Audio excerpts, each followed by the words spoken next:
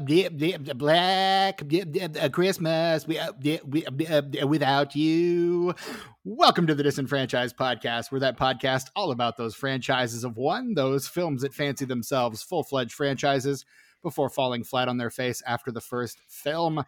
I am your host, Stephen Foxworthy, and joining me, as always, a fat voyeur that watches you all year long to make sure you live up to his standards of decency before breaking into your house. It's Tucker. Hey, Tucker. Hi, Steven. How's it going? Not bad. How are you, buddy? I'm doing okay. To answer the question I posed before, it is still snowing. Okay. Glad not. So it's not only Christmas in your heart, but it's Christmas outside your window as well. Yeah. Right on. I don't think it's snowing here yet. So that's too bad for you. Yeah. Unfortunately, Brett has been locked in the attic and we don't know where the key is. So at some point we'll get him down. But until then, we are joined by a very special guest. Very excited to have her on. Been wanting to have her on for a while. And we made it work. The stars aligned. Senior contributor to Ghouls Magazine. And you might know her from The Pod and The Pendulum as well. Please welcome to the show, Ariel Powers-Schaub. Ari, how are you? I'm doing super great. I brought my tray of skin that I baked to look like Christmas cookies to share with you guys to this recording. So we can, just like Mother used to taste. So we can let's pour ourselves a nice big glass of milk and enjoy those while we wait for the police to arrive. Yes. Right on. And so continuing with our Blackest Christmas mini-series this month. Last week, you heard us talk about the original 1974 Black Christmas. And this week, as promised, we are here to talk about the first remake from 2006. It's Black Christmas, sometimes rendered Black Xmas, starring Katie Cassidy, Michelle Trachtenberg, Mary Elizabeth Winstead, Lacey Chabert, Kristen Cloak, Andrea Martin, Crystal Lowe, Oliver Hudson, Karen Conoval, and directed by Glenn Morgan, who also wrote the script. What a cast! What a picture. Seriously, what a cast. Also, what a Final Destination crossover. Yes. Yeah. Tucker was having himself a Final Destination moment as he was watching this one today. I did. I was like, hey, it's that teacher gal. I know that lady. And she is the wife of director Glenn Morgan. Leaving her coffee on the computer monitor. Rookie move. Who does that? That is. And Mary Elizabeth Winstead is in Final Destination 3, and so is young K. Crystal Lowe. She's one of the Ashleys in the tanning bed. Yep. So, yeah. Yeah. The cast on this one is like, this is like a veritable who's who of like early 2000s, like young starlets in this movie. Like Party of Fives, Lacey Chabert is in there. I'm sorry, Lost in Spaces, Lacey Chabert. I'm sorry, Family Guys, Lacey. I'm sorry, Hallmark movie mainstay Lacey Chabert is in there. Like, you've got Buffy's Michelle Trachtenberg. I'm sorry, Harriet the Spy's Michelle Trachtenberg.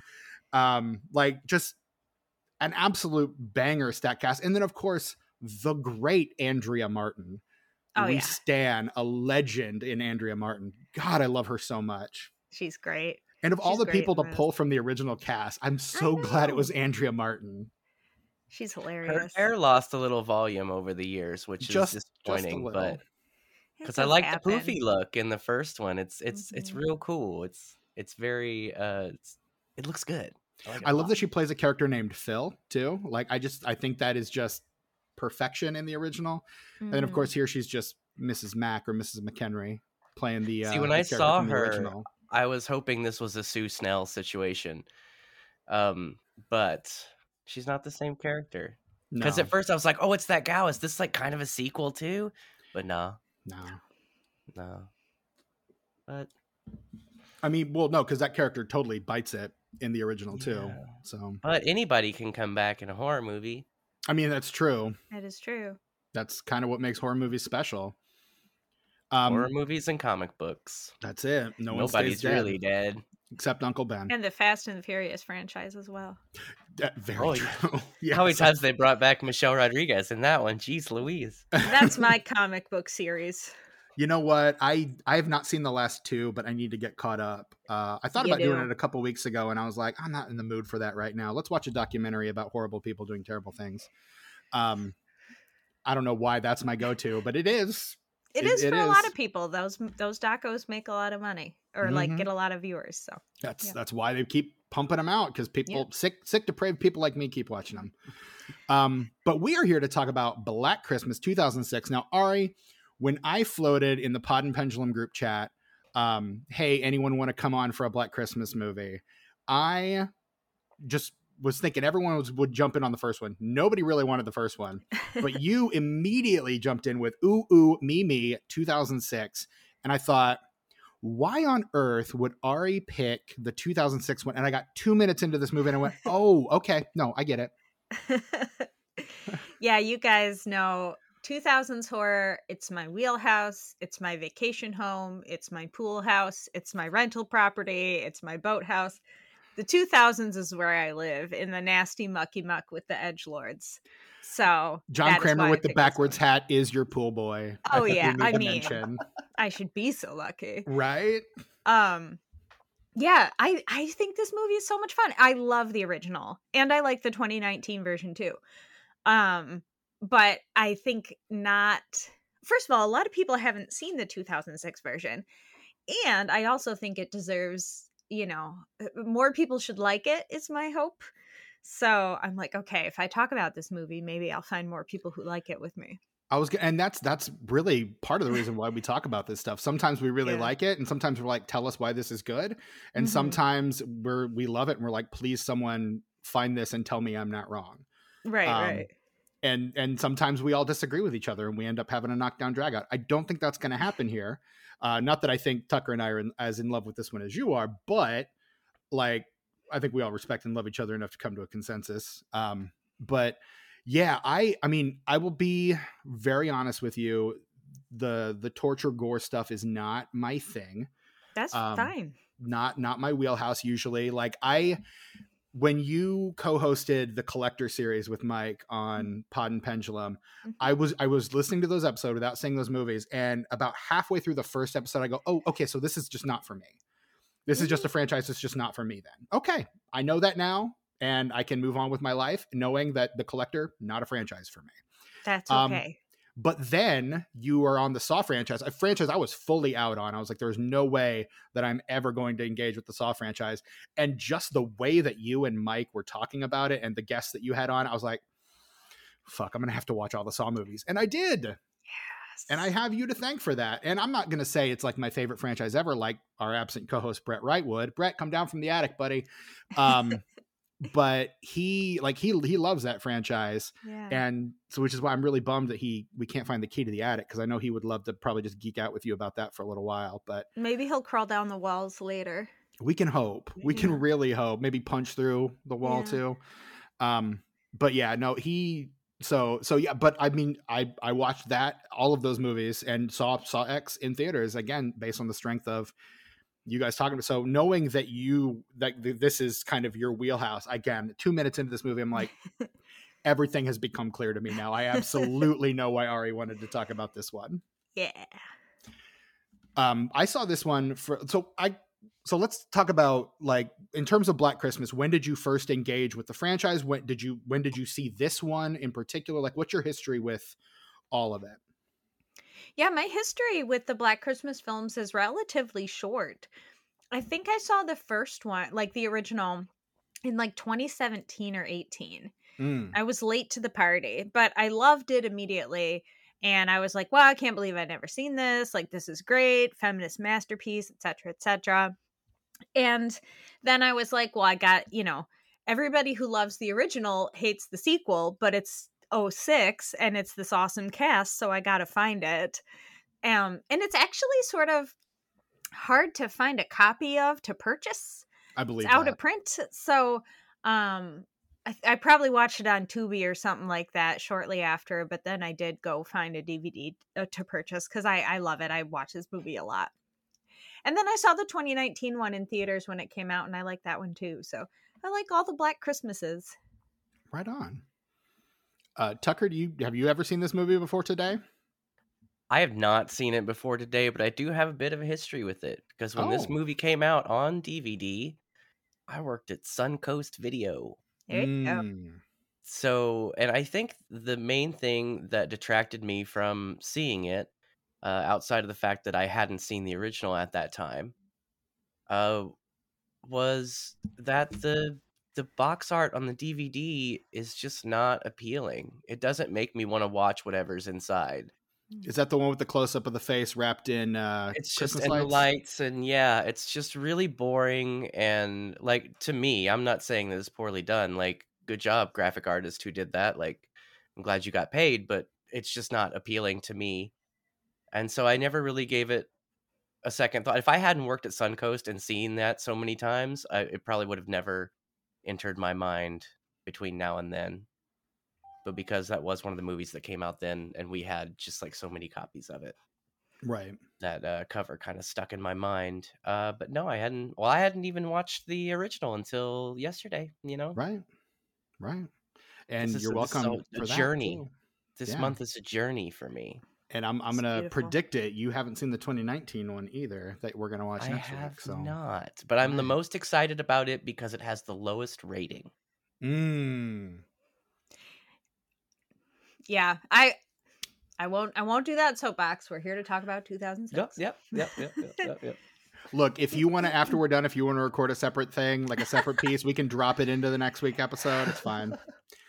Saying you guys you'll see why the rating is low and why that's undeserved. I feel confident. Well, I'm excited about low ratings because usually I'm a person who can find something to like. Absolutely. And something that most people do not like. Half of my top 5 are classics and the other half are movies that have like a 2 on IMDb. Yeah. I mean, hi, same. Yeah. You are kindred. It's fine. I watched this one for the first time. Like I mentioned last week, I just watched, like most people trapped in the house during 2020, just watched a lot of movies and decided I was going to try to watch 25 Christmas movies in between December 1st and December 25th. And a lot of those were horror movies. Better Watch Out, I watched for the first time. Rare Exports, I watched for the first time. Ooh, that's a good one. That's a wild one, man. That one's that's wild. Fun. I need to rewatch that one because I was kind of like, what? Like the whole time I'm just like, huh? But I watched all 3 Black Christmases during that time because they were all streaming on one service or another. So I caught them all, and I really loved the first one and didn't so much care for the remake. So I'm glad I'm getting a chance to kind of re-reckon with the remakes a little bit. And yeah, so I watched this at the time and I rewatched it today, and man, it's brutal. This movie is brutal. Yeah, man. A lot of eyeball stuff. And that's so 2 things. One, like eye trauma is one of the things that just makes me cringe the most. And there's so much of it in this movie. Like everyone's eyes get ripped out at some point or another, which leads me to my second question. Do you think that's an oblique Bob Clark reference to A Christmas Story? Whoa. You'll shoot your eyes out and everyone's eyes get ripped out in one way or another? Well, because eyeballs weren't part of the original. That wasn't even a thing in the original. Not at all. Well, so the most you see of Billy in the original is his eye through, like, you see that several times. And so I thought that's what they were doing. But you'll shoot your eye out. That's a good shout. I didn't think of that. That occurred to me yesterday when I made the connection between the original Black Christmas and A Christmas Story. Yeah. And I kind of sat on it, and I'm like, I'm gonna pull this out later. It's a tool that'll be useful to us. The eyeball, on. You're gonna pull the eyeball out later, and I'm gonna eat it. I was gonna say you gotta chomp it. I'm gonna chomp. Somebody lied to me, man. I don't know if it's this movie or if it's Evil Dead 2, but like, when you pull out an eyeball, is there really that much like behind it? Because like an Evil Dead 2, when they pop the eyeball out and it goes flying across the room into Homegirl's mouth, into Bobby Joe, into her mouth. Like it's a really short little stem on it, right? Like about like that. And I'm probably exaggerating, but in this movie at the end, like he's pulling that eyeball up, like he's like a magician pulling a scarf out of their mouth. Yes. Right. Well, and you think about the eyegasm scene in Hostel, That's a normal sentence to say. And we know what you're talking about. I actually don't. I've never seen Hostel, but yeah. Okay, well, the I stem is very long. Listeners, write in, tell us if you pulled an eyeball out, how long would the eye stem be? We'd love to know. Do you have a medical degree? And if so, we'd like to hear from you. disenfranchedpod@gmail.com or disenfranchedpod on most social media platforms. Let us know. Because I want to know. I want to know who's right and who's wrong. Because to me, though I was digging it, it seemed a bit excessive. Nah, a movie from 2006, a bit excessive. I don't believe just it. Keeps going. It's really from here to the floor. He's planning to scale the building with just the eyeball string. Like, I would say, where does that attach? Like down in your toe somewhere? Somewhere, yeah. Wraps around a few times. Listen, I sure couldn't tell you. No, I have no idea. I wouldn't even know where to start. Black Christmas 2006, 2026. It's not even a year yet, Stephen. Black Christmas 2006. Greetings from the future. Future events like you in the future. Again. On the Patreon episode we just recorded, we did do some time travel, so we did, and we're back. Hey, we made it. What a long, strange trip it's been. But this film is one of a string of 2000s era, starting in 2003 with Marcus Nispel's Texas Chainsaw Massacre.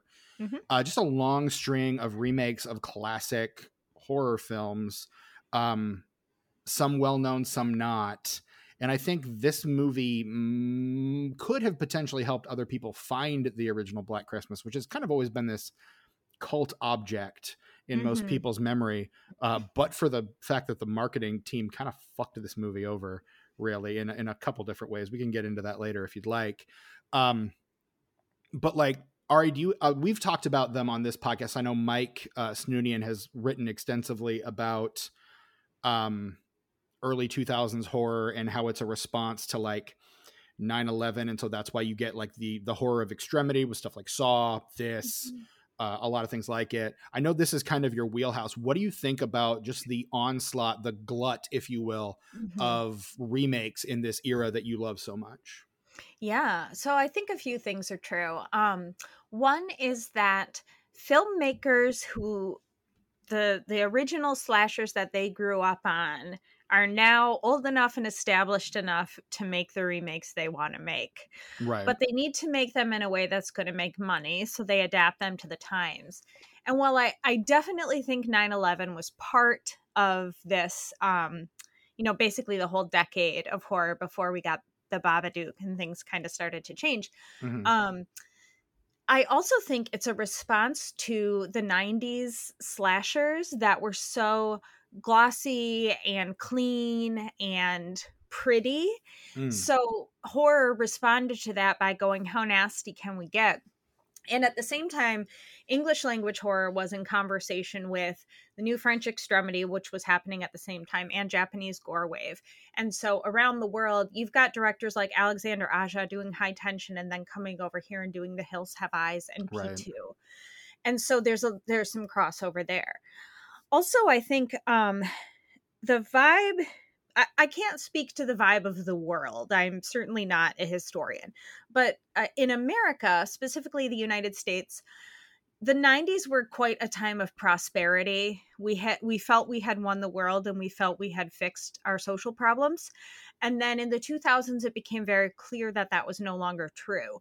And so I think one of the reasons 2000s horror, English language horror, gets so nasty is because we're kicking back against we fixed all the bigotry in the 90s, guys, so we can use these words now because we know we don't mean them. We're just using them to shock people. Right. So I think like all that stuff happening at one time gave us this nasty, grimy decade of horror movies that I happen to love. And I don't even remember what your original question was, Stephen. I just kind of went on a tear there. No, that's fine. I was asking specifically about the remakes. Oh, gosh. I'm so sorry. No, you're fine. No, that was fascinating. No, please just keep talking. Just don't stop talking, please. Okay. Yes. So the remakes. So they had to adapt to the time. And I also, horror audiences at the time were young enough to maybe have not seen the originals, which might be shocking to older horror fans to think about, but it's true. Like, teenagers who could pay to go to the movies in 2003 maybe hadn't seen the original Texas Chainsaw Massacre, or if they did, it didn't connect with them. Right. Because the things that were going on in 74 when it was made aren't the things going on in 2003. And it seems quaint by comparison because it's influenced so many other things since, right? Well, I'd also argue that it wasn't as easy to just watch anything you wanted at any time then That's either. very true. Like now, a kid sees a remake and they're like, okay, I'm going to immediately find the original streaming somewhere and watch it. Back then, you had to like go to the library and get it, or go find it at the store, or rent it, you know. Have an older sibling or an older sibling's friend who could like show you the stuff that was too transgressive for your parents to let you watch, all that, or that you were too young to rent from a Blockbuster. Yeah. So you had these captive audiences that had never seen The Hills Have Eyes or Tourist Trap, and to them it's an original story that you can present them with as far as they know, and you can make it a way that speaks to them by using how horror was at the time. So, and then, you know, one remake makes money, we're gonna do that train for a while. So I mean, that's kind of the Hollywood machine, which really we would not have this podcast if that weren't the case. Like Hollywood constantly trying to like point to a trend and say, let's milk this for all it's worth. We'll try to create a dozen franchises based on this one concept, and only 2 of them hit. And all of a sudden we're left with like 20 YA adaptations that never got sequels. And we can talk about those forever here. But yeah. So, I mean, do you have a favorite from that era? Is there like one in particular that really stands out to you as your favorite of the remake? Ooh, that's Black Christmas is up there for sure. But I also really love Sorority Row from 2009. If you guys have seen that, I haven't yet. It's on our list, so we'll definitely try to have you back for that one. I would absolutely love to talk about that movie because they really do set it up to have a sequel that it never got. So I think it's perfect for you guys. And it's a remake of The House on Sorority Row from 80 something. Which I think is also on our list as well. So, yeah. I mean, they're both great movies. I rewatched the 2009 Sorority Row like pretty much on repeat. Okay. So I love that one. Right on. Okay, yeah. I also love House of Wax. I like a lot of them. That's a good one too. A lot of people shit on that movie, but House of Wax too. House of Wax rules. I've heard good things about House of Wax. I love all those Dark Castle remakes. I think those actually started in the late 90s. Well, with The Haunting. Yeah, with The Haunting, 13 Ghosts, House on Haunted Hill. Because it originally was, it was Bob Zemeckis and some other dudes, and they just wanted to make remakes of William Castle movies. Because they love William Castle. The first like 3 or 4 are all just old Castle movies. And they kind of moved on to other stuff. But yeah, House of Wax is the shit. Sorry, I didn't mean to interrupt, but House of Wax, ooh-wee. Very good. Love that movie, yeah. Yeah, and I think both of those are on our list too, so we'll cover all of that someday. So. And though House of Wax seemed, strangely enough, more of a... You talked about Tourist Trap there for a second. Seemed like more of a remake of that than it did actual House of Wax. Yeah, so there's a movie called House of Wax that it sort of is similar to the plot. Like, I think it's from the 50s. And then Tourist Trap is what it is. And so Phenomenal is what it is. Yes. Tourist Trap. The 2005 House of Wax takes elements from both of those movies, but it certainly has more in common with Tourist Trap than it does the movie that's originally titled House of Wax. I think that is me keeping it short. Yeah. Feel free to say as much as you want. All right. People can walk the wikis on that one if they want to know the 1950s House of Wax lore. I mean, look, we can have you back for that one too. Like, again, like just open invitation. Tour. Anytime you do 2000s horror, I will just pop in and be like, "Hi, I'm ready to go." Hell yes. I'm going to hold you to that. I am absolutely going to lock you in on everything now. So okay. I noticed you guys have never covered Dead Silence from 2007. We actually have. When? That's an early one. We had our friend Kat Scully was on that one. That's like in the 30s. That's like a year one. You better edit out me sounding stupid. I'm just kidding. I don't care. I swear I searched for a Dead Silence episode for you. No, anyway, we absolutely did cover that one. Okay, well. That's a shame because I've never seen that. And I probably won't because I won't have to watch it for the podcast. Chucky darn. Okay, it's episode 39. I'm gonna drop the link in our chat so you can listen to it later. It's a good one too. Our friend Kat Scully came on that I downloaded it. So right now. on. Yeah. Hell yeah. So anyway, is that the puppet one? Yeah, it is. The one, right? The James Wan puppet. Yeah. James Wan, Lee Wan Allen, Charlie Clouser, my holy trinity. We're all holding our fingers to our lips right now, like the puppet. And, like it works well on an audio medium. Absolutely, yeah, we're very visual. So many visual gags on the show. We don't even record the video either. So it's absolutely great. I blame myself. I do too. It's fine. All right. Weird. So we've been going for about 26 minutes on this episode now. So I think now is as good a time as any to just dig into the plot of this movie with a little segment we call Plot in 60 Seconds. For those of you just listening, because Ari's on the show, first of all, I don't blame you, but welcome. And second, this is the part of the show where we will, usually at the behest of either the D6 of Destiny or the Canadian Quarter of Indifference, decide which of us will be recounting the full plot of the film. But since we have a guest and Ari has graciously agreed to do so, we sometimes like to kick it over to our guests to recount the entire plot of the film we are discussing in 60 seconds or less. And again, as I said, Ari has graciously accepted that challenge. And so I'm going to go ahead and put 60 seconds on the clock right now. I will give you a 30 and a 10-second warning. Oh, for God's sake. Okay. I mean, I can nod. I can just hold up fingers if you would rather. But no, this is good. You got to do it. All right. And then I will go ahead and start the time whenever you begin your synopsis. All right. Let's go. 3, 2, 1. A group of sorority sisters and their house mother are preparing to leave campus for winter break. Their sorority house happens to be the childhood home of psycho killer Billy Lenz, who is locked away in Clark Sanitarium. But because he wants to come home for Christmas, he breaks out and disappears into the blizzard. Meanwhile, Billy's sister/daughter Agnes was released from her prison, and she's living in the walls of the sorority house. As the sisters are exchanging gifts, they start dying one by one in a gruesome fashion, lots of eyeball gore. Our final girl, Kelly, kills both Billy and Agnes in the final showdown at the hospital. Time. Oh, wow. You got like 25 seconds to spare. That is amazing. I mean, it's a slasher. So it's kind of like, you know. Half the plot is the kills. Right. Really. Yeah. It's just how gory can we get with this thing. No, absolutely. Well done. Phenomenally done. Thank you. Great job, Ari.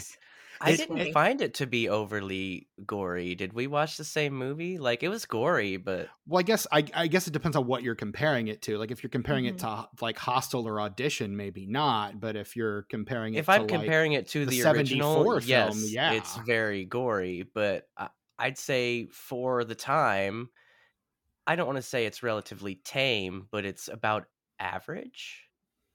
I would agree with that. I think it tries to walk a line with the clean slasher aesthetic of the 90s and the nastiness of the 2000s, and it doesn't quite know how to walk that line or tip one way or the other. I think the fact that they also kind of try really hard to stick with just like the interpersonal drama from the original as well. I don't know, maybe that makes me not think of it as gory because there are some gory parts, but like there's a lot of stuff in between. Well, until the end where everybody just one after another. For most of the film, you've got big breathers between kills. It's not all about the gore. So I mean, it's not like wall to wall gore, but like when the gore happens, I feel like it's pretty and again, that's coming from a guy who just does not care for the gore personally. We are talking about eating skin dipped in milk. And eyes. Well, I mean, he cooked it. He did cook it. I guess that makes it all better. After he beat his mother to death with a rolling pin. Correct. Well, did you see what she had done, though? Yes. Yeah. Like, I'm not really mad at him. I'm mad at him for a lot of things, but not for that, honestly. Not that, no. Right. Not at all. Eat your Christmas cookies, Billy. You earned them. That's kind of one of those, like, I mean, who's the real monster here? And the answer is everyone. everyone is the monster in this scenario. Like each member of the Lens family more monstrous than the previous member, really. And perhaps it's more accurate to describe this film as nasty than gory, because there's quite a bit of nastiness, especially in the Billy's childhood storyline, that doesn't necessarily amount to splattery gore. Correct. But quite nasty. So based on what I know of this film, Glenn Morgan is a kind of a protege of Bob Clark's, like really looks up to, respects, loves Bob Clark, loves the original Black Christmas, wants to do kind of, he had made another 2000s horror remake in Willard. For those of you that know Willard, the Crispin Glover film. Have you anybody else Willard fan here? I know I've seen it. I don't remember what I felt about it. I never saw it. I was excited to see it, and then I read a review, and I was like, "Oh, okay, I'm good." No, it's not good, but it's fantastic. One of those, okay. There's a lot of fun stuff in it, and they did reshoots, and Crispin Glover's hair is different, and it's really awkward. So it jumps back and forth. I don't know. You watch it. I recommend it to anyone who likes good movies and who likes bad movies. The thing I remember most about that movie is that the marketing campaign used the hell out of a bullet with butterfly wings. Well, yeah. How are you going to pass that opportunity up? Come on, man. Like, I just remember that was all over the marketing. And I feel like that movie was marketed phenomenally well, but that movie kind of tanks. And so Morgan comes into this one going, if this one does badly, I'm never going to direct another movie again. And that's true. This movie didn't do well, and he didn't end up directing another movie ever again. But he comes into this movie like really wanting to honor Bob Clark while still and he has Clark's blessing. Like, Clark is executive producer on this film. Clark is on set, like kind of giving his approval. Like, there's a shot in one of the documentaries that came with the DVD where he introduces Clark to the cast on set and cast and crew, and Clark's like, I love everything that's going on here. This is really great. Like, just giving his approval to everything going on. And so, but he uses, because we had talked last week when we were talking about the original, that Clark had some backstory for Billy, but I don't think it was really well defined. And so Morgan kind of took that, extrapolated from that, and kind of added some to it. And then apparently that wasn't dark enough. And so another executive producer on this film, Bob Weinstein, got a hold of it. And, yes, we have to invoke the terrible Weinsteins again on this fucking show. But he gets a hold of it and basically adds things like the essay and the incest angle, and like adds like gorier, grosser kills and more intense kills and things like that. It starts like doing what the Weinsteins do: reshoot, cut, edit, kind of murky the water a little bit. And so what it's Halloween 6 all over again, really. And so what we end up with is a very different from what Morgan's original film was. And I think if we had gotten what Morgan originally wanted to do, I'd probably enjoy this film a lot more. But the things in this film that really kind of put me off felt like they were all added by, I mean, he got Weinstein. Like that's really what it comes down to. And I feel like that's really unfortunate, because I feel like there's the bones of something really incredible in here, and we don't ever get to realize that because it was taken away. I agree with that. I'd love to see a director's cut, because one of my big problems with this movie, though I did have a good time with this movie, I had fun with it, and I'll probably watch it again at some point, but that I felt that the cast was really, really wasted. Like, I didn't feel like we spent enough time with any of them. I don't know who any of them are. Right. Like, I have no idea. Like, I know who they are, but I don't know who they are. And it was weird that I got done watching it, and both Michelle Trachtenberg and Mary Elizabeth Winstead, both actresses that I really enjoy and pretty much everything that they're in, it doesn't even occur to me that they're in this movie until I stop to think and be like, oh yeah, they're in this movie. Exactly. Yeah. Just because I think the meddling that was done with this film took a lot away from the characters, which is unfortunate. Yeah. I'm absolutely with you on that. Like, I feel like the only character that really gets any kind of definition, I feel like it's fairly slim, and you guys may disagree with me on this, and that's feel free, absolutely. I feel like the only character that gets any definition is Kelly, who is our final girl, and even then, I feel like it's still pretty flimsy. Like it still doesn't feel like there's a lot to that character beyond just, well, she's the hero in the horror movie. They do make sure they give everybody something, but they don't give anybody a lot. Like, Kelly's never had a big family, and she's really into the sisterhood thing, and she doesn't have a lot of money, and so like that's where she's coming from. Dana, her she's the one who says that's Lacey Chabert's character. She's right. like, I'm not the helpless little daddy girl these bitches make me out to be. Like, she's capable, she's independent. Michelle Trachtenberg throws out this thing about she's the true crime girly. She's like, this is what a serial killer is. This is what a spree killer is, actually. Right. And then she's the one who takes care of Lauren when Lauren gets too drunk. Lauren clearly can't handle the emotional weight of Christmas, and a lot of people can't for a lot of different reasons. And so like Lauren gets too drunk, and she says, you know, she doesn't have a good relationship with her sister. So like everybody gets a little something, but it's not much. And that's and I feel like you can't help but compare a remake to the original. Like it's almost made for the point of comparison. But like compared to the original, where all of these characters, even with very little screen time, feel fairly fleshed out, like with maybe one or two exceptions, but like, you know, who, like, Jess has an entire story arc from start to beginning in that film.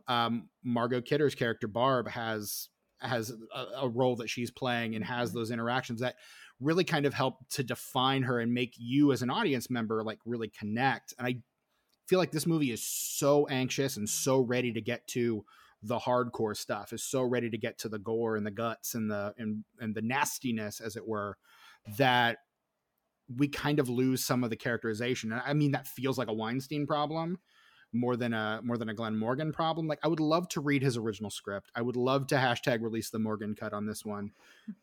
Because I feel like, again, there's a good movie in here somewhere. It got edited. It got basically left on the cutting room floor, sadly. I think most slashers give you this much character development. The thing about the original 1974 Black Christmas, if that is the first slasher, slashers didn't exist yet. And so it didn't, you know how like the first of a thing isn't really the thing that genre later becomes. Yeah. So I feel like it's not just a Black Christmas 2006 thing. It's like a whole generation of slashers where like, here's a bunch of people, you don't really need to get to know them because they're here to be killed. Whereas in Black Christmas, it wasn't all about the kills yet. And there aren't that many on-screen deaths in the original.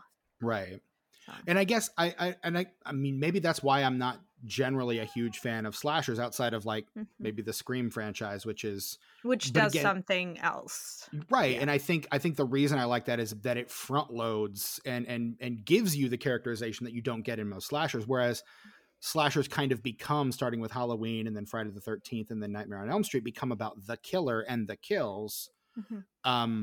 Like, I like the ones that focus on the victims and on the actual characters. Like, you're not rooting for these people to die. Like, in order for there to be any kind of tension at all, you have to want these people to live. And that's what I like about Scream. That's what I like. One of the things I like about the original Black Christmas too. So I guess that's something that has kind of always put me off about slashers. And I've never really, I've watched a lot of them, but they haven't really resonated with me to that degree. Sure. So, I mean, and again, this is just a matter of taste, I suppose. But for me, that's kind of where I tend to come to the table on these. Well, I think both the original and this one, they make the killer, well, I guess in this one, they make him a little more sympathetic. Well, more sympathetic. But it's not really someone you want to root for. So you do kind of expect, like, you get all the backstory on the killers. Like, you get all that backstory, which it's cool to have that, I guess. Like, almost a third of this movie is backstory on the killers. Like, is the lore that Brett was so desperately craving from the original, which is, again, why get out of the attic. Well, and that's what kind of throws me off about this one is I can't help but compare it to the original. And the original is written almost like a stage play because it's very dialogue driven. Like you could do the original as a stage play very easily. I kind of want to do that very easily. But this one is much more concerned with flashbacks and kills and setups and stuff, which is great. Like I enjoy that about it, but at the same time, it's kind of a bad thing too, because when you're comparing it to the original, you just don't get as much meat and potatoes with the gals. You know, you don't get as much of a really anything with them outside of they exist and they have a few characteristics and we're going to watch them die. Yeah. And I mean, like Ari was saying, that feels very much indebted to the slashers that would come after. And I mean, Bob Clark didn't even consider Black Christmas a slasher. He's like, no, it's psychological horror. And he's right, but he provides the very bare bones framework of what the slasher would become by virtue of the fact that he's putting these pieces together in a way that hadn't really been done to that degree before, in a way that a lot of people would see and want to emulate. And then the bones that he puts there morph into the house of the slasher, as it were. And those tropes that kind of carry out from there. So. I absolutely agree with you, Steven.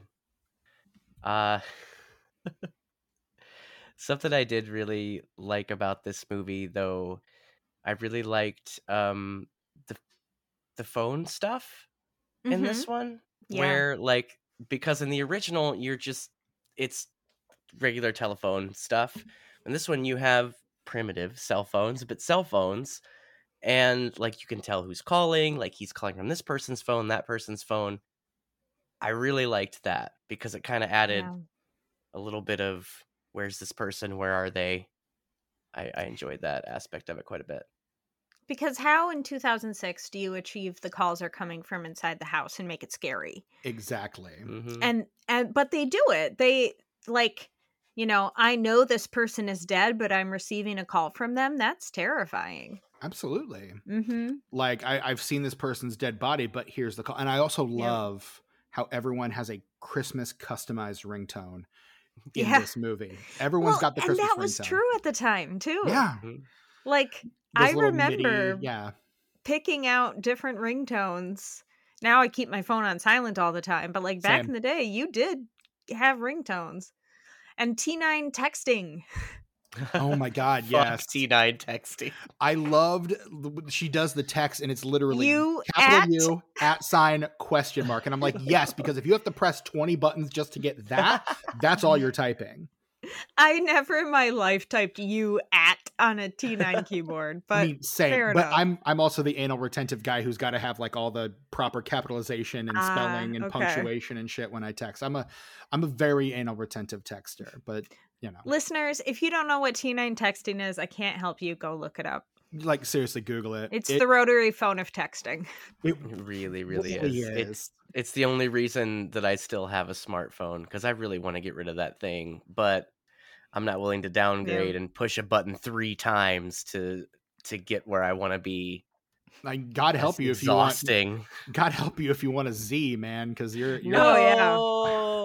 And then if you miss it on the first one, you got to go back. All the way back. God. Sometimes, so T9 predictive texting got interesting, where you would press a series of buttons and it would assume the words you wanted to type. You remember that? Yep. And I remember, it's a stupid thing, but like I say the word mayhaps sometimes, like mayhaps. Absolutely. But if you try to type mayhaps into T9 texting, it gives you math apps. Oh. So I have a friend who regularly we say to each other math apps, and we know what that means. Anyway, that's a T9 texting reference throwback for all you listeners 35 and above. Yeah, if you understood what we were talking about in that last segment, you might need to go see your chiropractor. I'm just put your eye cream on. Absolutely. Get your prostate checked. Take a nap. All of that, maybe advice. It's Right. time for a colonoscopy, guys. I do it. A friend of mine posted a picture on Facebook the other day and was like, how was this 15 years ago? And I'm like, why does my back hurt looking at this picture? Like, I can't with this. Like, oh God, I hate getting old. And it's just going to get worse. Whatever. Now I'm just like old man yelling at cloud now. But not the cloud storage. No, just a random cloud in the sky. God, what is wrong with me? No, I love. That's a loaded question. It really is. I don't think we have time to unpack that right now. No, I loved the texting because again, the call is coming from inside the house. That had been a well-worn and established trope by this point. Yeah. And with the advent of cell phones, it becomes an impossible feat to pull because my parents would call me like if I didn't want to come out of my bedroom. Like that was just kind of, or we'd text each other from across the house if we didn't want to get up. And like, caller ID was a given at this point. Absolutely. So how do you make a scary phone call? Yeah. So, but they nail it. I think it's very well. Yeah, I think it's very well handled in this. I think it's very well done, and it's one of those things where, like, you get into some movies and it's like, well, we have to make sure like the battery's about to die or something, so they can't make a call. Like we have to incapacitate the phones because the cell phone hurts the plot. If they have access to cell phones, then this plot points A through G can't work.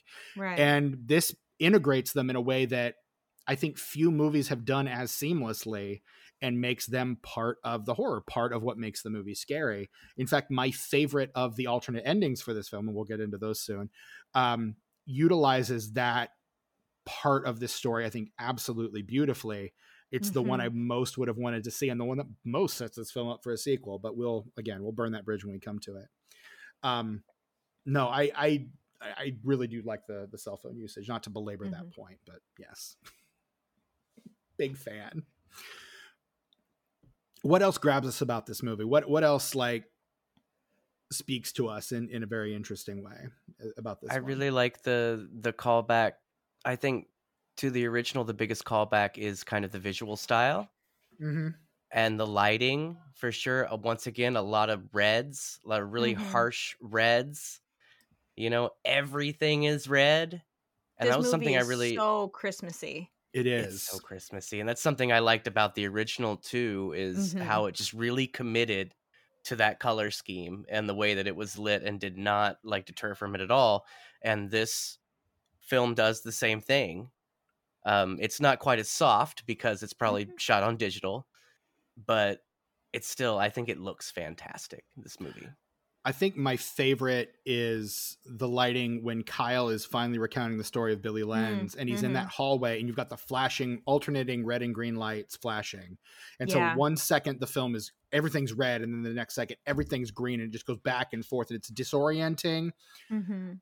Glenn Morgan has a style. Like he's got a shooting style. He's using like he loves De Palma. He's using a lot of De Palma style angles. He's doing the split diopter shit, which the original does as well. But like he's using a lot of those tools and a lot of those tricks that it kind of a bummer this movie doesn't do well, because I think he's got enough of visual style that I think given the time and the ability to evolve his style, he could be, I think, a really good director that we're still talking about, as opposed to the guy who directed 2 remakes in the 2000s. Well, I think that's something that's really frustrating about this movie, is that you can tell that it's well made. You can tell that the people that are working on it, the cinematographer, the director, everybody that's involved in the cast, they're all doing great. Yeah. It's just after the fact, somebody came in there and just tore it to shreds and threw it back however they saw fit, which was, I was going to say, would that the producers felt the same, right? Yeah. Because this movie gets kind of hacked to pieces. Like most of the kills, I think there were even some gorier kills that the studio Dimension Films insisted on that he just didn't put in.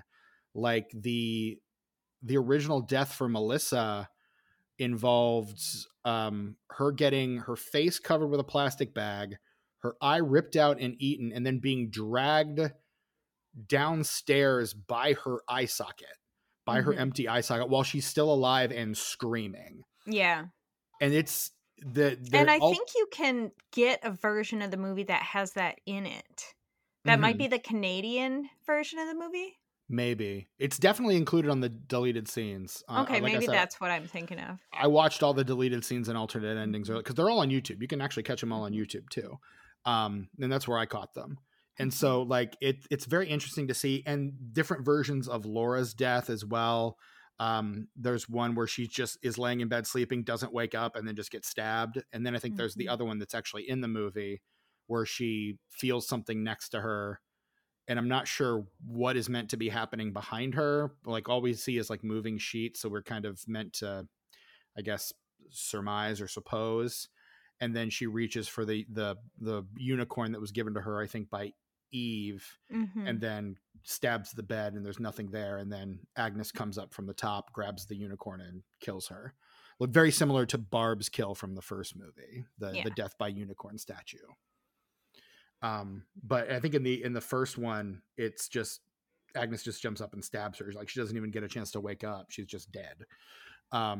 So like you get kind of some of those alternate, and then there were deaths that were just shot for the trailers that were never intended to be in the movie, which is another thing that this movie does that I think fans would become more angry about when movies like Rogue One, where they just shot stuff only for the trailer.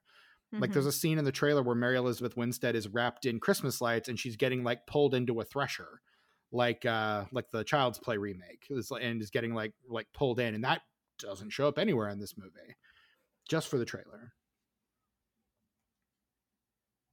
Tucker, you're muted. It's not something like the Texas Chainsaw Massacre 3 trailer where like you know that it's its own separate thing. Like you know this is not footage from the movie. This is just something to get you excited about the movie. No, the trailer for this movie, they just put it in there with the rest of the shit. Like, oh, you're gonna see this. Like they cast an actress just for the trailer to like a little girl to like fall through the ice and shit. Like it just plot points that are not even in this movie at all, but are engaging enough that people are like, oh, I want to see that, and get them into the theater. And Rogue One did something very similar where like he would just see a shot and be like, oh, let's film that. That's a good idea. And then just, it was part of the footage that they turned into the trailer company, and they just cut it into the trailer. Like it's that kind of stuff. It just never intended to be in the movie. And that's really aggravating because it feels like you're sold a bill of goods, and then you get there and you're like, I want a Mary Elizabeth Winstead wrapped in Christmas lights getting threshed, damn it. And that's nowhere in this movie. Right. Like, and it wouldn't make sense either if it was. Right, exactly. And like her death, her like the 1-2 punch of Heather's death and Mrs. Mack's death is, I think, really might be my favorite deaths in the movie, honestly. If we had to rank like favorite kills, because she's just scraping the window and you just see this blood splatter hit the window very suddenly, and then she stumbles back into the garage door and gets impaled by a falling ice poor Mrs. Mack, she dies by accident. She didn't even get killed by the killer. He was like, well, that's a freebie. Don't have to worry about that anymore. I was really hoping, I know this was this was not going to happen, but I was really hoping that she would be the final girl.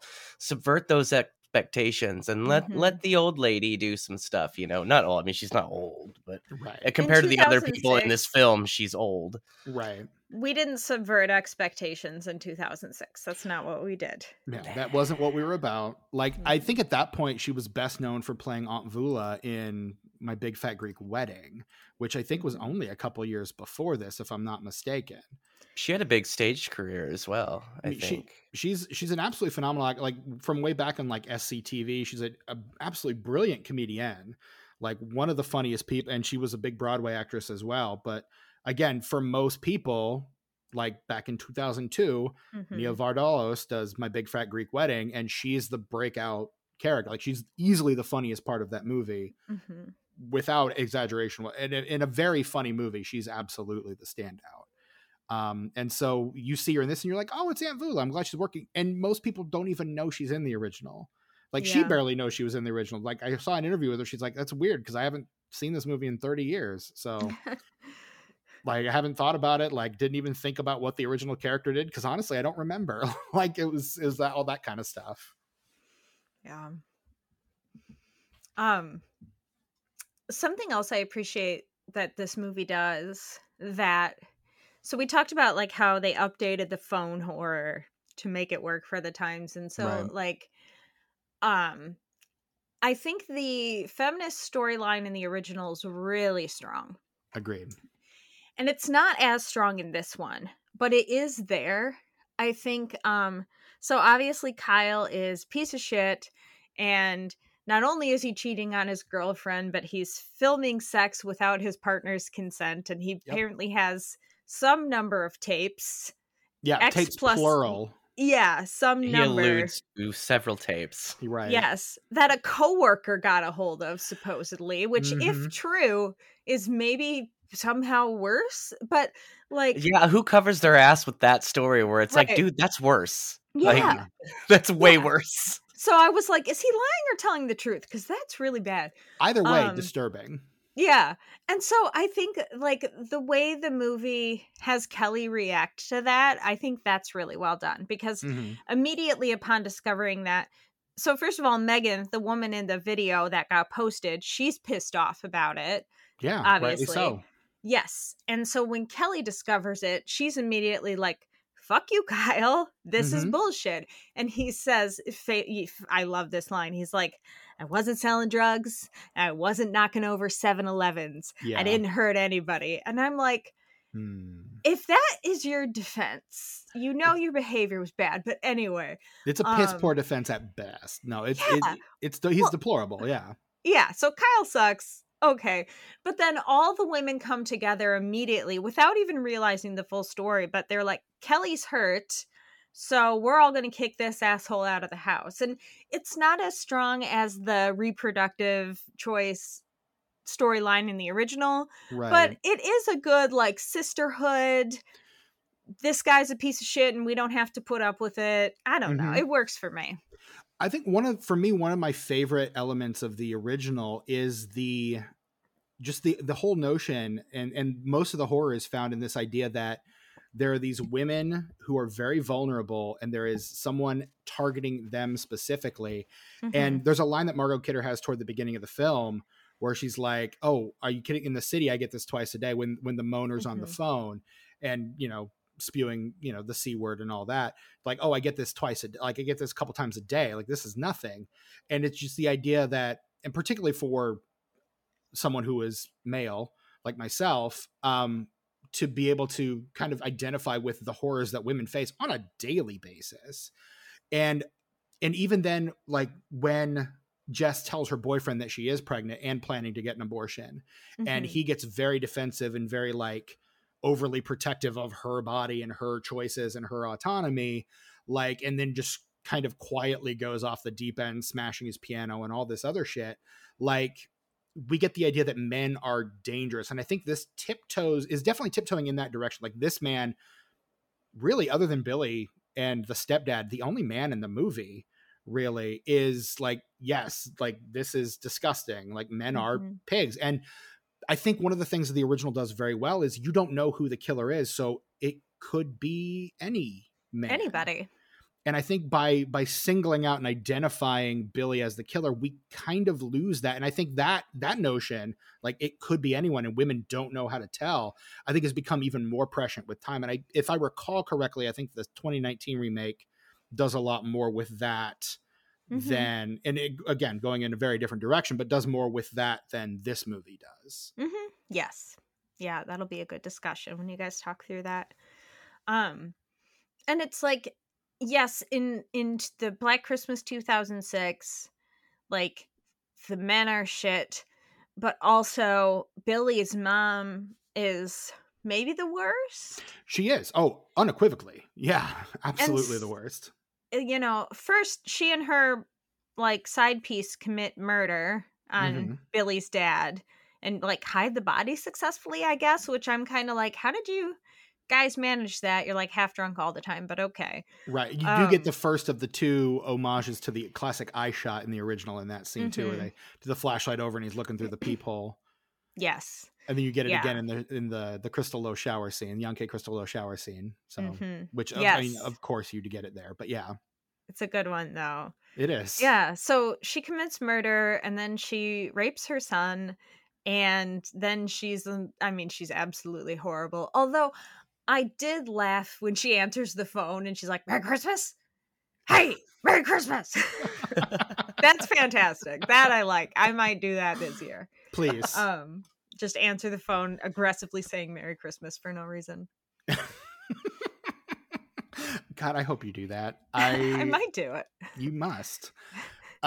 No, his mom is absolutely deplorable. Like in the grand tradition of like terrible horror moms, like Mrs. Voorhees, like that's kind of, again, a trope in and of itself that this movie is kind of borrowing. Yes. And again, to what degree that was Bob I do know in the original film a couple of things. Agnes was initially supposed to be his half sister and not his daughter sister. Again, that's how I know that was a Bob Weinstein decision. But secondly, Agnes was supposed to be the only killer in the original script, and that's right. Yes, we get the double punch then because Bob Weinstein demanded that we bring Billy back into the picture, which I think does kind of neuter it in a way. And gives him neon yellow skin. Yeah. Yes. I don't know if you've seen jaundice in an actual person, but it does not look like that. No, sure doesn't. It doesn't look like the guy from Sin City. I was going to say, he looks like, I forget, was it Nicholas Hoult who played that in Sin City? I don't remember, but I remember. Do I want to say Nicky Cat? But I'm looking it up right now. I'm pulling that up. I'm gonna find out. Oh, it is. Oh, Jessica Alba's in that movie. That's right. Yeah, I should rewatch that movie. It's been a while. I'm doing that thing that our listeners love when I just look up information about movies in real time. And it's not enough time to talk about like something else and come back to it. No, they're shouting at their phones the name of this actor. They know it. Yeah, they know. It feels like you're a ghost when you know something your podcast hosts don't, and you're shouting at your phone. I feel like maybe that's what being a ghost is like. Maybe, probably, yeah. Maybe. Still looking that up, Steven? I thought I had successfully padded enough time there with the ghost thing, but I think we're gonna have to move on to Rhode Island, neither a road nor an island, and we could discuss that for a while. That's true. Also, is it the smallest state? It seems like it. It must be, right? There's no way to know. Nick Stahl. There you, I said Nicky Cat, but I was thinking Nick Stahl. Nick Stahl from Way of the Gun, mentioned 2 podcasts ago. And Carnival, one of Brett and I's favorite HBO shows. But yeah. But just a reminder to watch Way of the Gun, everybody. Go ahead and watch that. Something that I thought was... Ari is physically biting her tongue right now. That is amazing. What do you have to say about The Way of the Gun? Absolutely nothing. I wasn't going to admit that I'd never heard of it. So okay, no, it's fine. It's not a very common film. It was... There's so much stuff I haven't seen, and I always get nervous to admit it. So it's the only non-Tom Cruise movie that Christopher McQuarrie has ever directed. Yeah. Well, fresh off The Usual Suspects, like trying out his directing shoes. Stars Benicio del Toro, Ryan Phillippe, Juliette Lewis, James motherfucking Caan, Nicky Cat, Hay Diggs. I could go on. There's so many people in that movie, and it's all you had to say was McQuarrie. Okay, Chris McQuarrie. Yeah, he writes and directs this one. So basically, what Ari is saying is, you struck oil, quit digging. So there you go, just inside your wheelhouse there. Boom! It's on the watch list. Hell yeah! Let me know how you feel about that, because I'm a big champion of that film, and I hope that you enjoy it. Okay, I will let you know. Something that I really liked about this movie, you're talking about, since it's the 2000s, we don't subvert expectations, but something that really subverted my expectations in this, also harkening back to what you were saying about sisterhood, is when Homegirl started puking, like my initial reaction to that, being that it was in the movie it was in, was like, oh, this girl got poisoned, like this is going to be bad. Oh. But instead, it's just like this sweet little moment with her and Michelle Trachtenberg, where she helps her, and it's sweet, and it's kind of awesome, because her character didn't really seem that warm before that moment. I mean, she didn't seem like a jerk or anything, but she was just kind of not the warmest of the group. So to see her kind of, care for her friend like that, I thought was really nice in this movie. Yeah. I liked that. Also an excuse to get that character into the shower too. So I mean, I guess. Yeah, I don't think you see anything, do you? I watched it on Tubi. Does that matter? Her butt. Yeah. You see her butt. Her bottom. In Wrong Turn 2, you see her butt and her breasts. She's in Wrong Turn 2. Also, Wrong Turn 2 fucking slaps. Everybody should watch it. I don't think I've even seen the first Wrong Turn. Would I be like missing out on a lot or do I need to watch just all Wrong Turns? I can't recommend that. Wrong Turn's the hillbilly one, right? Yeah. Or am I thinking Joyride? I get those two mixed up all the time. Oh, this is my wheelhouse. Okay, yeah. So, Wrong Turn is the West Virginia hillbillies, cannibal hillbillies. Joyride is just a trucker. Paul Walker. Yeah. Okay. Mm-hmm. Gotcha. Okay. All right. Yeah. Got it. Okay. And do you know there are 3 Joyride movies? I had no idea. Yeah. Oh. So. Is that the one with Eliza Dushku, or is that another one? That's Wrong Turn. That's Wrong Turn. Okay. Yeah. Okay. I knew she was in one series with a white tank top. Hey. So wasn't there a remake of Wrong Turn recently? Yes. Kind of a requel. Yeah. And somebody directed that, right? Somebody definitely somebody had to, right? Usually they credit unless it's that animated movie that came out a few years ago, there's usually a credited director on a lot of these things. Mm-hmm. No, I only say that because this came up on a search recently of something I was looking for. Maybe it was just, it looks like this guy did a segment on the new VHS. That's probably what I was looking up. The guy who directed it. Okay. Bad tangent. Moving on. Although I am trying to manifest us eventually doing Wrong Turn on the Pod and the Pendulum. I have a feeling that you're going to be able to convince Mike to make that happen. Maybe not next year, but maybe the year after. Because it feels like we've got next year all sewed up. Yes, we do. I'm just excited we're finally going to be doing Exorcist, honestly, because I've been pushing Mike for that since I got brought on. That's your favorite. It's the religious angle, but also I'm a huge fan of Billy Friedkin. Mm-hmm. And so I want to talk about all the demon possession religious stuff, but then I also just want to dig into, I have within reaching distance of my microphone right now, my copy of the Friedkin Connection, just because I love Billy Friedkin, one of my favorite directors, RIP, gone too soon. I want to hear you and Brian talk about The Exorcist specifically. I also want that to happen. and I finally, it's going to take another year, but I feel like we're going to get there. We finally manifested it. Yeah. So coming soon to a Pod and Pendulum near you. Not this podcast. We're talking about a completely different podcast now, but yeah. No, I think, like I said, if anyone can convince Mike to do that, Ari, it's you. Well, one day. I mean, you did convince him to do the 1-2 punch of Collector and Saw in a year. So yeah, I don't know. There must have been a gas leak in his house. I don't know how he let that slip through. He has that much respect for you, Ari, is what it is. Because I remember no one tell him the truth. I remember a day when Mike said, "I don't think we'll ever do Saw on this podcast," and you made it happen. Never say never. Now, if you can convince him to do Hellraiser, I think that would be the big. If we hit 50 patrons, we're doing Hellraiser. Oh, yep. If we get 50, all the Hellraiser franchise. If we get 50 Pod and the Pendulum patrons, we're putting Hellraiser on the wheel. Okay, what are we up to now? Nice. I don't know. Okay, that's a great question. I may have to bite the bullet and become a Pod and Pendulum patron then. Uh-oh. Yeah, watch out for that. I don't know if you guys want this on your show. Feel, of course, edit whatever you want. I'm cutting all this out. Okay. Yeah. No, JK, this is what we do. Tucker wants to edit it as little as possible. So that's fair. Yeah, you're just making me sound lazy, Stephen. That's not very nice. No, in front of company, audio, Stephen, it sucks. Editing a podcast sucks. Shout out. I mean, I don't have my own podcast, and one of the reasons is because I don't want to do the editing. So I just show up on other people's.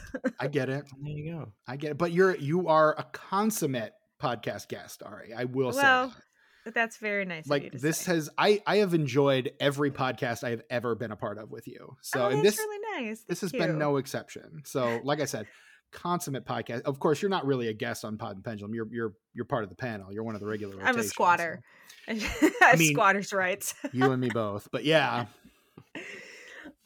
We're just part of the team that Mike drafted. Mike's just who are my all-stars? And then just starts pulling people up out of the minor leagues. And don't know how I snuck in, but don't tell him the truth. Nah, we all know why you're there. You gave the best info dump on 2000s horror earlier, and it I loved it. I loved every second of it. Are you kidding me? You're phenomenal. Well, stop complimenting me or I'm going to melt into a puddle right here. And then we won't have a guest, Stephen. Oh, shoot. And it will be your fault. I'm Midwestern. I can't take a compliment. No, I mean, we are a trio of Midwesterners because Tucker and I are both from Indiana. So no, we 100% get it. Yep. And we're gonna do the long Midwestern goodbye, I'm sure, after this podcast episode is over. That's how it goes. It's not over till we say "welp," I suppose. And slap your knees. Yep, slap your knees as you stand up. Well, I suppose I should be getting along. Yeah. So yeah, I mean, look, Black Christmas 2006. We've all got some feelings on it. What else do we have to say about it? Last call for Black Christmas 2006 thoughts.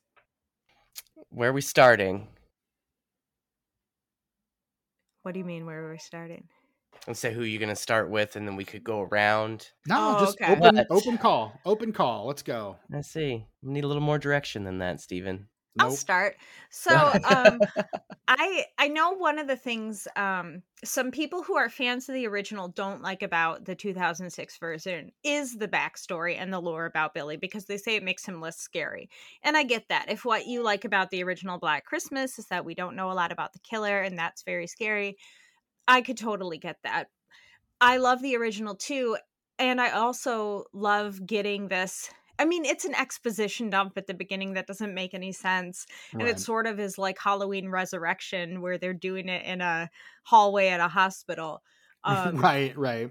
But I just find it sort of cozy and enjoyable. And I like the timeline jumps and the telling of the different stories as we go. I like a final showdown in a hospital. I love any story about wall people.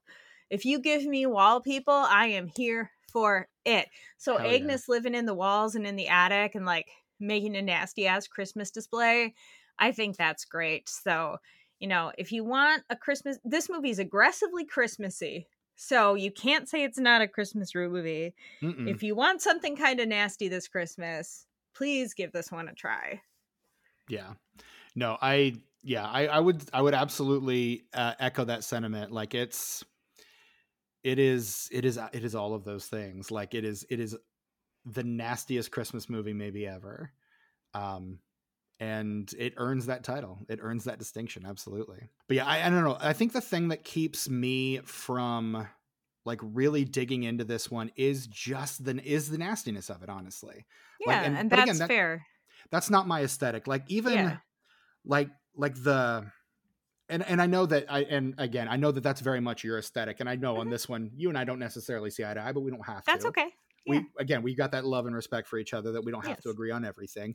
But like, I don't know. The thing I like about the original, apart from the ambiguity, is just how latently creepy the whole thing is. Yeah. And I think the ambiguity definitely plays into that, like that you don't know who this person is. I don't know that the mystery angle of it all is as successful. Last week, Brett was talking about how, the mystery of it kind of plays with, because he's trying to solve the mystery, and then it turns out, oh, surprise, you can't solve this mystery because it's not meant to be solved. There is no solution to this mystery. And that, I think, for me, kind of increases just like that rock in the pit of your stomach kind of feeling that few horror movies genuinely give me the way that the original Black Christmas does. And I think this movie kind of sacrifices a lot of that ambiguity and a lot of that subtlety for just the very obvious, hey, this is what we are and this is what we're doing. And I commend it for that. Is just not my thing. That's just not the tea I like to sip. So that's more like I'm more of a Lapsang guy. That's more of a kind of like an herbal mint kind of thing. So, which I mean doesn't really make sense in the analogy, but go with me. I wasn't going to question it. I don't know shit about tea. So Lapsang's like a very smoky kind of tea. So it would be the kind of tea most people would find off-putting, but me, the kind of weirdo that I am, the kind of flavors that I love. Is it peaty like Scotch? Yes. Oh, I'm gonna have to write this down. I would like it. I got my mom got me like a couple cocktail kits for my birthday this past year, and one of them was called a Smokehouse Lemonade, and you take this little packet and you pour it into half of a bottle of bourbon and just kind of let it sit there, and then you pour out the tea leaves and everything, and one of the main ingredients was lapsang, and it had this very smoky, almost peaty kind of flavor that it lent to the the bourbon, and I really liked it a lot. Oh my god, I want that immediately. So bourbon is my favorite liquor, and a smoky peaty bourbon sounds really interesting to me. I will try to find the recipe, and I will message text you. Text me that or whatever. Yeah. I'll T9 text it to me. That's the only way I text from now on. Yeah. No. You at? You at ? Tucker, final thoughts. What did I miss? What did you guys talk about while I was gone? Anything exciting? Just talked about how the ultimately the aesthetic on this thing compared to the original, just not my cup of tea. Mm-hmm. And that's how we got into the tea talk there. Mm-hmm. Okay, all right. I had mixed feelings about this movie because, like, a lot like Book of Shadows, which we mentioned, I think, on the Patreon episode, or maybe it was on this episode. It all blurs together. No, it was definitely the Patreon episode. Or was it? Anyway, we. Okay, all right. 2 against 1. I guess we'll find out in the edit. I guess we will. Maybe. I look forward to getting that I was wrong text later. I was going to say, I'm going to put it in this episode. He's going to drop it in this episode so it becomes true. Here's the thing. If that didn't require a lot of like cross-cutting and stuff, I wouldn't put it past him. But since it's going to require a lot more editing work, I don't know that he'll do it. Now he's going to do it just to spite me. Look at that face. Okay. He's going to do it just to spite me now. No, Steven, I'm just going to let you do the editing from now on since you think it's so easy, dude. Since you think it's so easy. No, I've edited a couple episodes for you when you weren't able to, if you recall. Yeah, I guess so. Conveniently forgotten that. Okay, I suppose so. I guess.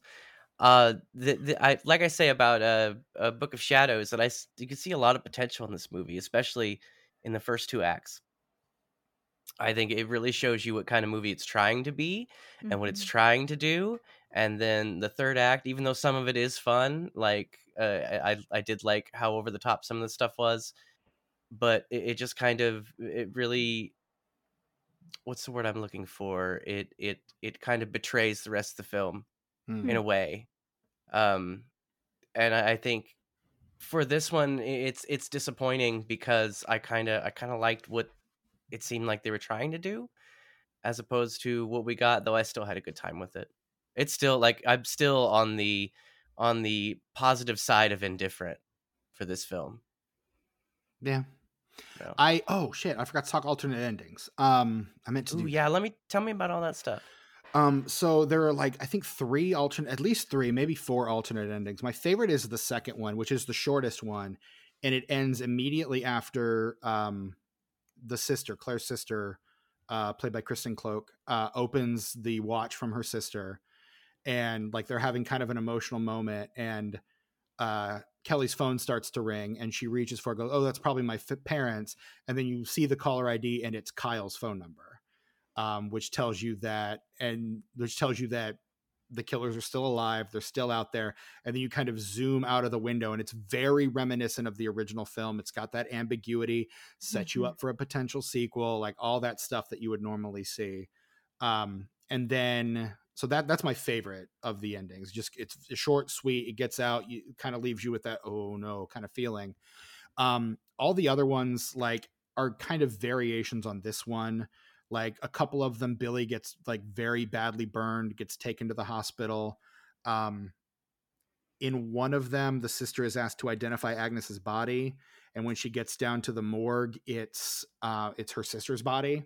It's like someone's put Claire's body in there, and they were like, "Oh well, this wasn't like that. Where's the body that was actually in this bag?" And then you cut back, and we get the scene with Agnes and Kelly as it plays out in the original film. And then I think in the third one, it's almost exactly the same, except you get the burned Billy actually dying on the table. Like, so there's like slight variations on the original. With this one, of course, obviously Billy comes back and gets impaled by a Christmas tree, but this is a slasher movie. He can brush that off. No problem. Come back for the next movie. Like that's kind of what these movies do. Like Michael Myers laying dead on the ground and then you cut away and then he's gone. So, you know, that kind of stuff happens with these all the time. So, but yeah, kind of some different endings that they kind of toyed with. I prefer the really short one that kind of leaves you with that, again, kind of ringing phone. And it's Dance of the Sugar Plum Fairies, which is itself kind of this very eerie, ethereal. Creepy, yeah.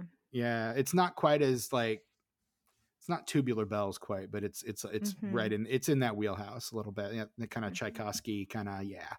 So like, I don't know, like, how do we feel about the ending as it exists? What do we do we think one of those other alternate endings plays a little better? Like, I've given my thought on it. What do you guys think of those? All right, we'll start with you. I think the way it plays out in the like final version where our final girl kills, I believe it's the sister who kills Agnes with the defibrillator, and then no, that's Kelly.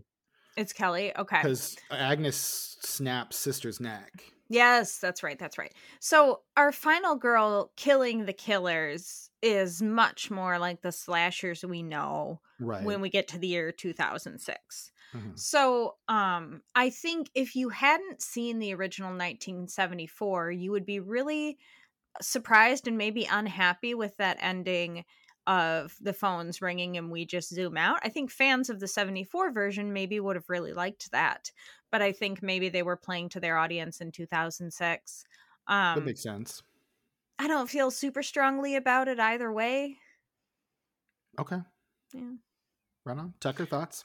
I think the ending that is in the film, I kind of love it and hate it equally, because I think it goes on too long. I don't think it's necessary. Like I said, I think it kind of betrays a lot of the rest of the film, but at the same time, it is kind of cool. Like, I can't take that away from them, because like you get to that hospital and about 30 seconds after you get there, you're like, yeah, this shit is not over. Yeah. Like, we're gonna do some shit.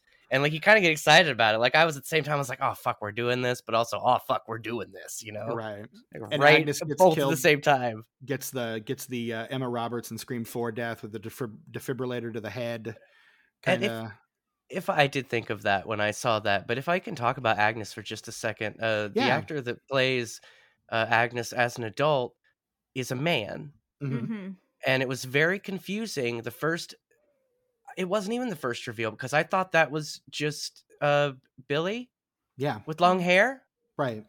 And that's when I texted you guys all confused. I was like, wait, Billy's a woman now? Wait, what's happening? I was so confused when like they laid all that out. I don't know if I wasn't paying attention well enough. And I don't really understand their choice in having a man play Agnes, because it's very clearly a man. Tucker, don't you know that masculine women are terrifying? I guess, but but that's not a masculine woman, though. That's a straight up man. I know. And lots of horror movies do that, where if they want a woman to be terrifying, they cast a man. Right. And I think that can be quite problematic. And what it says in our society thinks about femininity versus masculinity and how women are supposed to look. So if you want your woman to be immediately terrifying, cast a man. See Zelda in Pet Sematary, see Mother in Barbarian.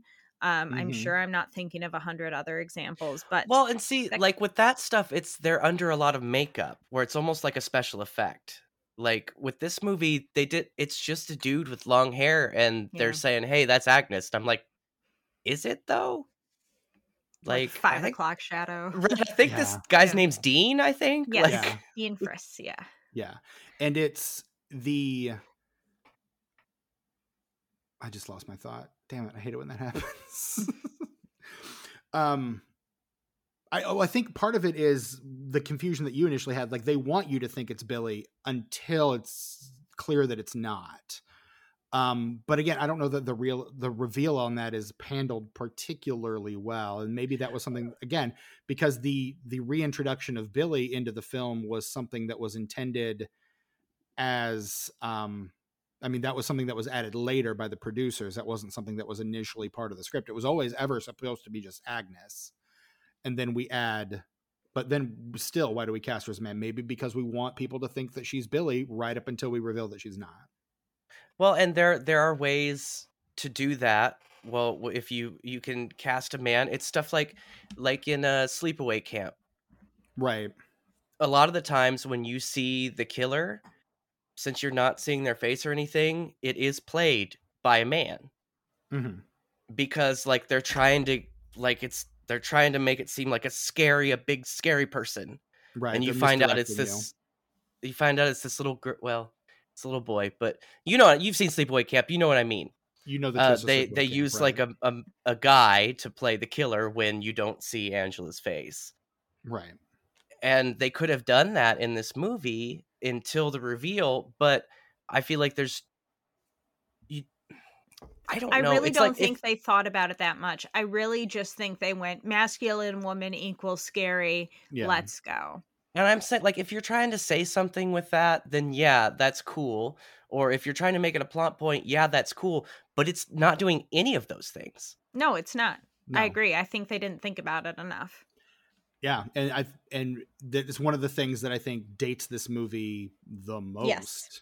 As a result is, we're kind of like stuck in this place where you're like, oh, that's kind of not a great look. Like, that's a problem for sure. So, yeah, I just thought that was weird. I don't get it, but I'm going to remember it. That's coming off this movie. I'm going to be like, remember that one time it was a dude, but it was Agnes. Do you remember that? Remember that movie? Oh yeah, I remember Agnes. This movie, much to the consternation of religious people everywhere, came out on Christmas Day, 2006. And boy, howdy, did Christians think that was not okay.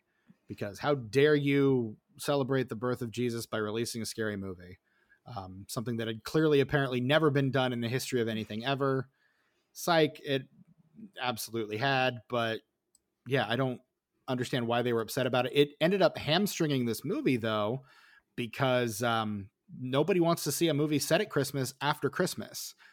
So you basically get like a day or two when this movie is going to make a lot of money, and then not much. And the box office absolutely reflects that. This movie opens on December 25th. As of the weekend of the 29th, it is opening at 13th place in the box office. It earns, over the course of that weekend, that post-Christmas weekend, it earns about 3.7 million. Over the course of the previous days, it earns about 10.9. So by the end of its initial weekend, it's earned 10.9 million. And then by the end of its theatrical run, it's earned 16.2 million. So it multiplies not at all. Like, it is like this movie kind of, its box office run kind of ages like milk, which is to say not at all. It makes about almost twice as much of that just in DVD sales alone. Mm-hmm. So it does not do very well. No real international numbers to speak of on this one. Opening at number one, or not opening, like this is the highest rated new movie that came out this weekend, but at number one is more family friendly fare, a little film called Night at the Museum. What if we went to the museum at night? In second place, the Slap King himself, Will Smith, in The Pursuit of Happiness. At number two, up from number three the week before. In third place, opening wide for the first time, is Dreamgirls, Paramount's big attempt at an Oscar play that year. And Eddie Murphy. A really good Eddie Murphy performance. Yeah, Jennifer Hudson's Oscar-winning role. Absolutely. In fourth place, the remake of Charlotte's Web, with Dakota Fanning and a bunch of famous people as the animals. You know, I wanted to see that, but the thought of someone besides the guy from Bye Bye Birdie playing Templeton just didn't appeal to me. Yeah, it's Paul Lynde. Yeah, that's who does that. Yeah. God, I love Paul Lynde. He's great. They don't make him like that anymore. And then in fifth place, a movie I actually saw in theaters and then never thought about again, a Robert De Niro directed film called The Good Shepherd, starring Matt Damon. Have not thought about that movie in ages. Rounding out the top 10, you've got Rocky Balboa, Aragon, We Are Marshall, Happy Feet, and The Holiday. And then Yeah. I saw Rocky Balboa at the theater. That doesn't surprise me. Yeah. A return to form for the series. Only to be immediately squandered in the following films. What? No, the Creed movies are really good. Oh, no, the second I'm sorry. Goofy. I was thinking You're of the thinking Rambo of Rambo. movies. That's what I was thinking of. I was thinking of Rambo. Yeah, there's only 2 of those that are worth watching. And then in between the holiday and Black Christmas, you've got Blood Diamond and Casino Royale. Blood Diamond, another movie I saw in theaters that year. That's got the Leonardo DiCaprio's in it. Doing that weird South African accent, yeah. Well. The tomatometer score on this movie is a 14%. That's not fair. The critics' consensus, a gratuitous remake of the 1974 slasher. Black Christmas pumps out the gore and blood with zero creativity, humor, or visual flair, to which I will say, are we watching the same movie? How dare you? Oh, I'm so cool. I can shit on 2000s horror. Like, right. Have a unique thought. Yeah, like I think this movie actually does have a decent amount going on visually. Maybe not in the reshoots, but you can tell like the stuff that Morgan is shooting. He's got a style. Yeah, he's doing stuff. Like, come on. You can criticize stuff in this movie, but like do it better. Yeah, do better, critics. Do better. The Metascore on this one, generally unfavorable. It's a 22 based on the critics' reviews of 7 different critics. And finally, the Letterboxd score on this is a 2.6. Ari, as our guest, how many stars out of 5 are you going to give 2006's Black Christmas? I don't want to contradict my Letterboxd. I mean, we do it all the time. Steven does it all the time. I can't. Especially after talking about them, because he'll do his Letterboxd before we talk about it, and then we talk about it, and he's like, you know what? It was kind of good. It deserves an extra half star. Yeah, Brett will do that too. We do that on the show all the time, so don't sweat it. If it's different. This is one of my most logged movies on Letterboxd. Like, it's always like one of my most watched. All right. And I give it 3.5. Okay. I think it's pretty good. I stand by that. Right on. Tucker, what about you? I am going to give it a 2.75 because, like I say, I am on the positive side of indifferent on this one. There's some stuff that I really liked. There was some stuff that I really didn't. It's probably not going to be something that's going to be put in my regular rotation, but it might pass by my eyes again at some point. I could see that happening. The 2.75. Right on.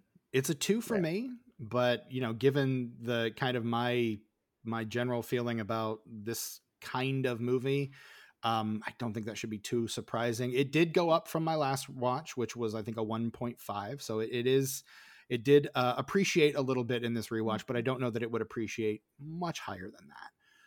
Like I said, there's some stuff in here that is definitely not the worst movie I've ever seen. But is it going to be like a favorite of mine? For sure, not even close to the worst movie we've discussed on this podcast. No. But is it going to be one that I'm gonna come back to? Probably not. Unless I just decide. What is the worst movie you've discussed on this podcast? Food Fight. Okay. Food Fight. Allegedly, I haven't seen that one. You've not seen it, which I feel like you need to watch. I feel like we need to do a Patreon commentary of us watching Food Fight so you can see it for the first time. Except Brett will probably just magically not show up for that episode. He'll get stuck in the attic again. Yeah, because that movie is stuck in the supermarket for that one.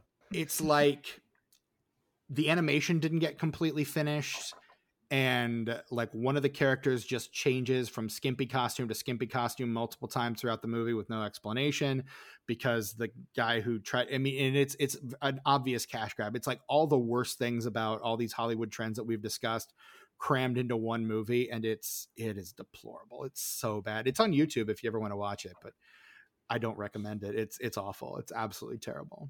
My vote is a tie between the Transformers movie, the animated one, and the Alvin and the Chipmunks movie. I was going to say, I knew the Chipmunk Adventure was going to be there for Those you.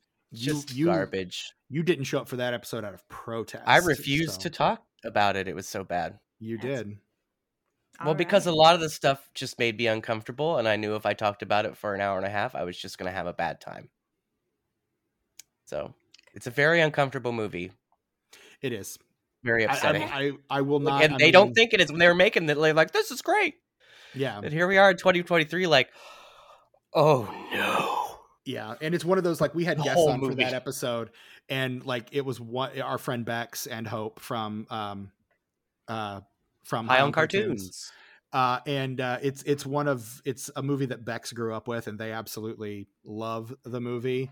And so they're like, I can't defend any of this. Mm-hmm. They're saying like everything you guys are saying is right.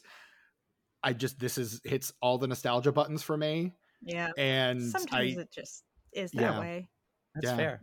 And they were very honest, like, can't defend it. By the way, we are recording this on our friend Hope Lickner's birthday. Happy birthday, Hope. Happy birthday, Hope.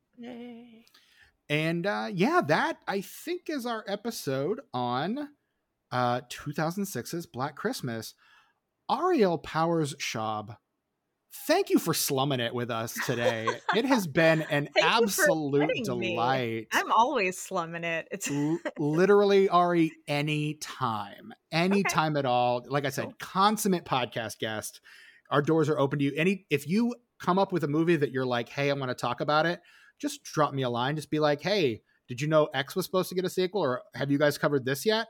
And if we haven't, you're on the list. So sorority row, put me down. You think I'm joking? You're on the list, and I'm going to try to figure out a way to do that within the next year. Okay. But I love your work. Other people, and I think after listening to this, other people will want to seek out your work as well if they don't already know you from the Pod and the Pendulum. I'm gonna be real honest. Most of our listeners probably come from Pod and the Pendulum, but if if for some reason they're not listening to the Pod and the Pendulum, they should be. But tell us where we can find you. What are your socials? Where can we find your work? Like, tell us about what you got going on. You can find me in the walls of your house, lurking, waiting, eating eyeballs. You do love those wall people, though. I do love wall people.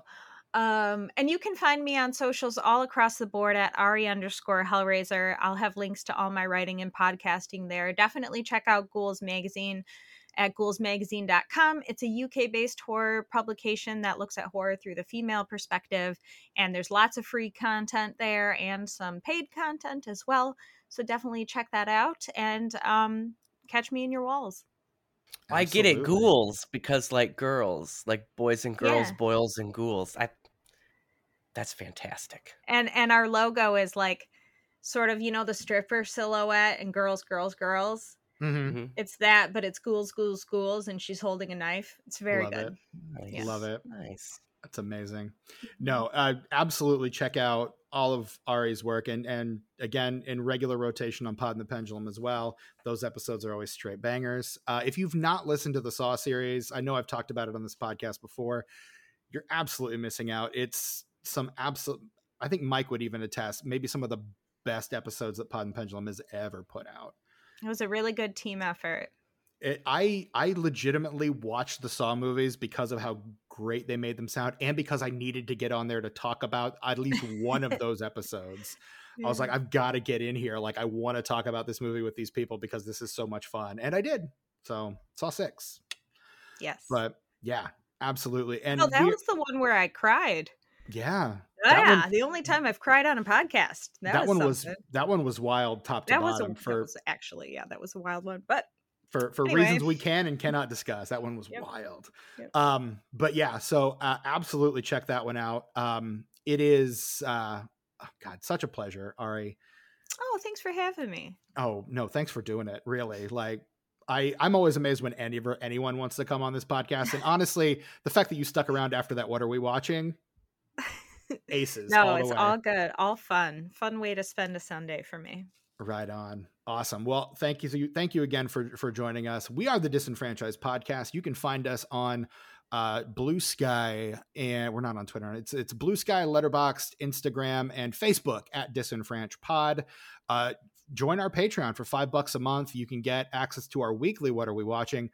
Ariel was on the most recent episode that dropped this past Sunday. You can find that plus like 29 other episodes, plus commentaries, plus episodes of shows that we record specifically for Patreon, like Oops All Video Game Corner, Oops All Christianity Corner, the Disenfranchised, Unenfranchised, all of that, like literal days of content behind the paywall for just $5 a month at patreon.com/disenfranchpod. Head on over there and join us. please and thank you. You can send us an email, disenfranchpod@gmail.com. Additionally, while you're out surfing the internet, swing on by Apple Podcasts or Spotify. Leave us a nice, big, fat, juicy 5-star rating and review. Let everyone know that you love us and why you love us, and we'll love you for as long as we can. And I am your host, Stephen Foxworthy. You can find me on Blue Sky, Instagram, and Letterboxd at Chewy Walrus. You can find the absent Brett Wright at sus_warlock on Instagram and Letterboxd, or at suswarlock, no underscore, on Blue Sky. Tucker, where can we find you, sir? As always, you can find me on the Instagrams and the YouTubes at Ice909. That's ICENINE, the number 0 and the number 9. Also, of course, there's always Tuck Mugs on Instagram. That's a place people go sometimes to look at mugs. By the time this episode drops, there will be a new Tuck Mugs post. It's going to have, that's a guarantee. That's a Tuck Mugs guarantee. The whole team's with me on this. Is this like coffee mugs? We got in a circle this morning and put all our hands in the middle, and we said Tuck Mugs on 3. 1, 2, 3. Everybody was there. All of our writers and social media curators. We're really pulling together as a team. Still, though, we need guest mugs. We need people to send in mugs. That's Tuck_mugs. Check out the format. Basically, you take a photo of a mug, and then you tell the origin story of the mug and what that mug means to you. And then you tell us what's in the mug. That's fun. I'm looking at it right now. Let's get some guest mugs. Everybody send me guest mugs at disenfranchpod at gmail.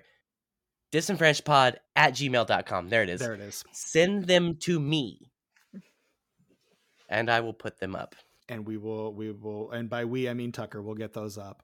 And there will be Tucker, much rejoicing. By Tucker, I mean me. But yeah, we'll Don't show behind the curtain, Steven. I got a whole bit I got to do. Come on, man. You got your bit that you run into the ground week after week, and we love you for kill my it. Bit. I would never. I'm enhancing the bit by making it funny. LOL. Such Question an mark. Is he joking? Anyway, that's the fun part. That has been our episode on Black Christmas. Join us next week for our discussion on the 2019 second remake, also aptly titled Black Christmas. I'm psyched. I'm psyched to see it.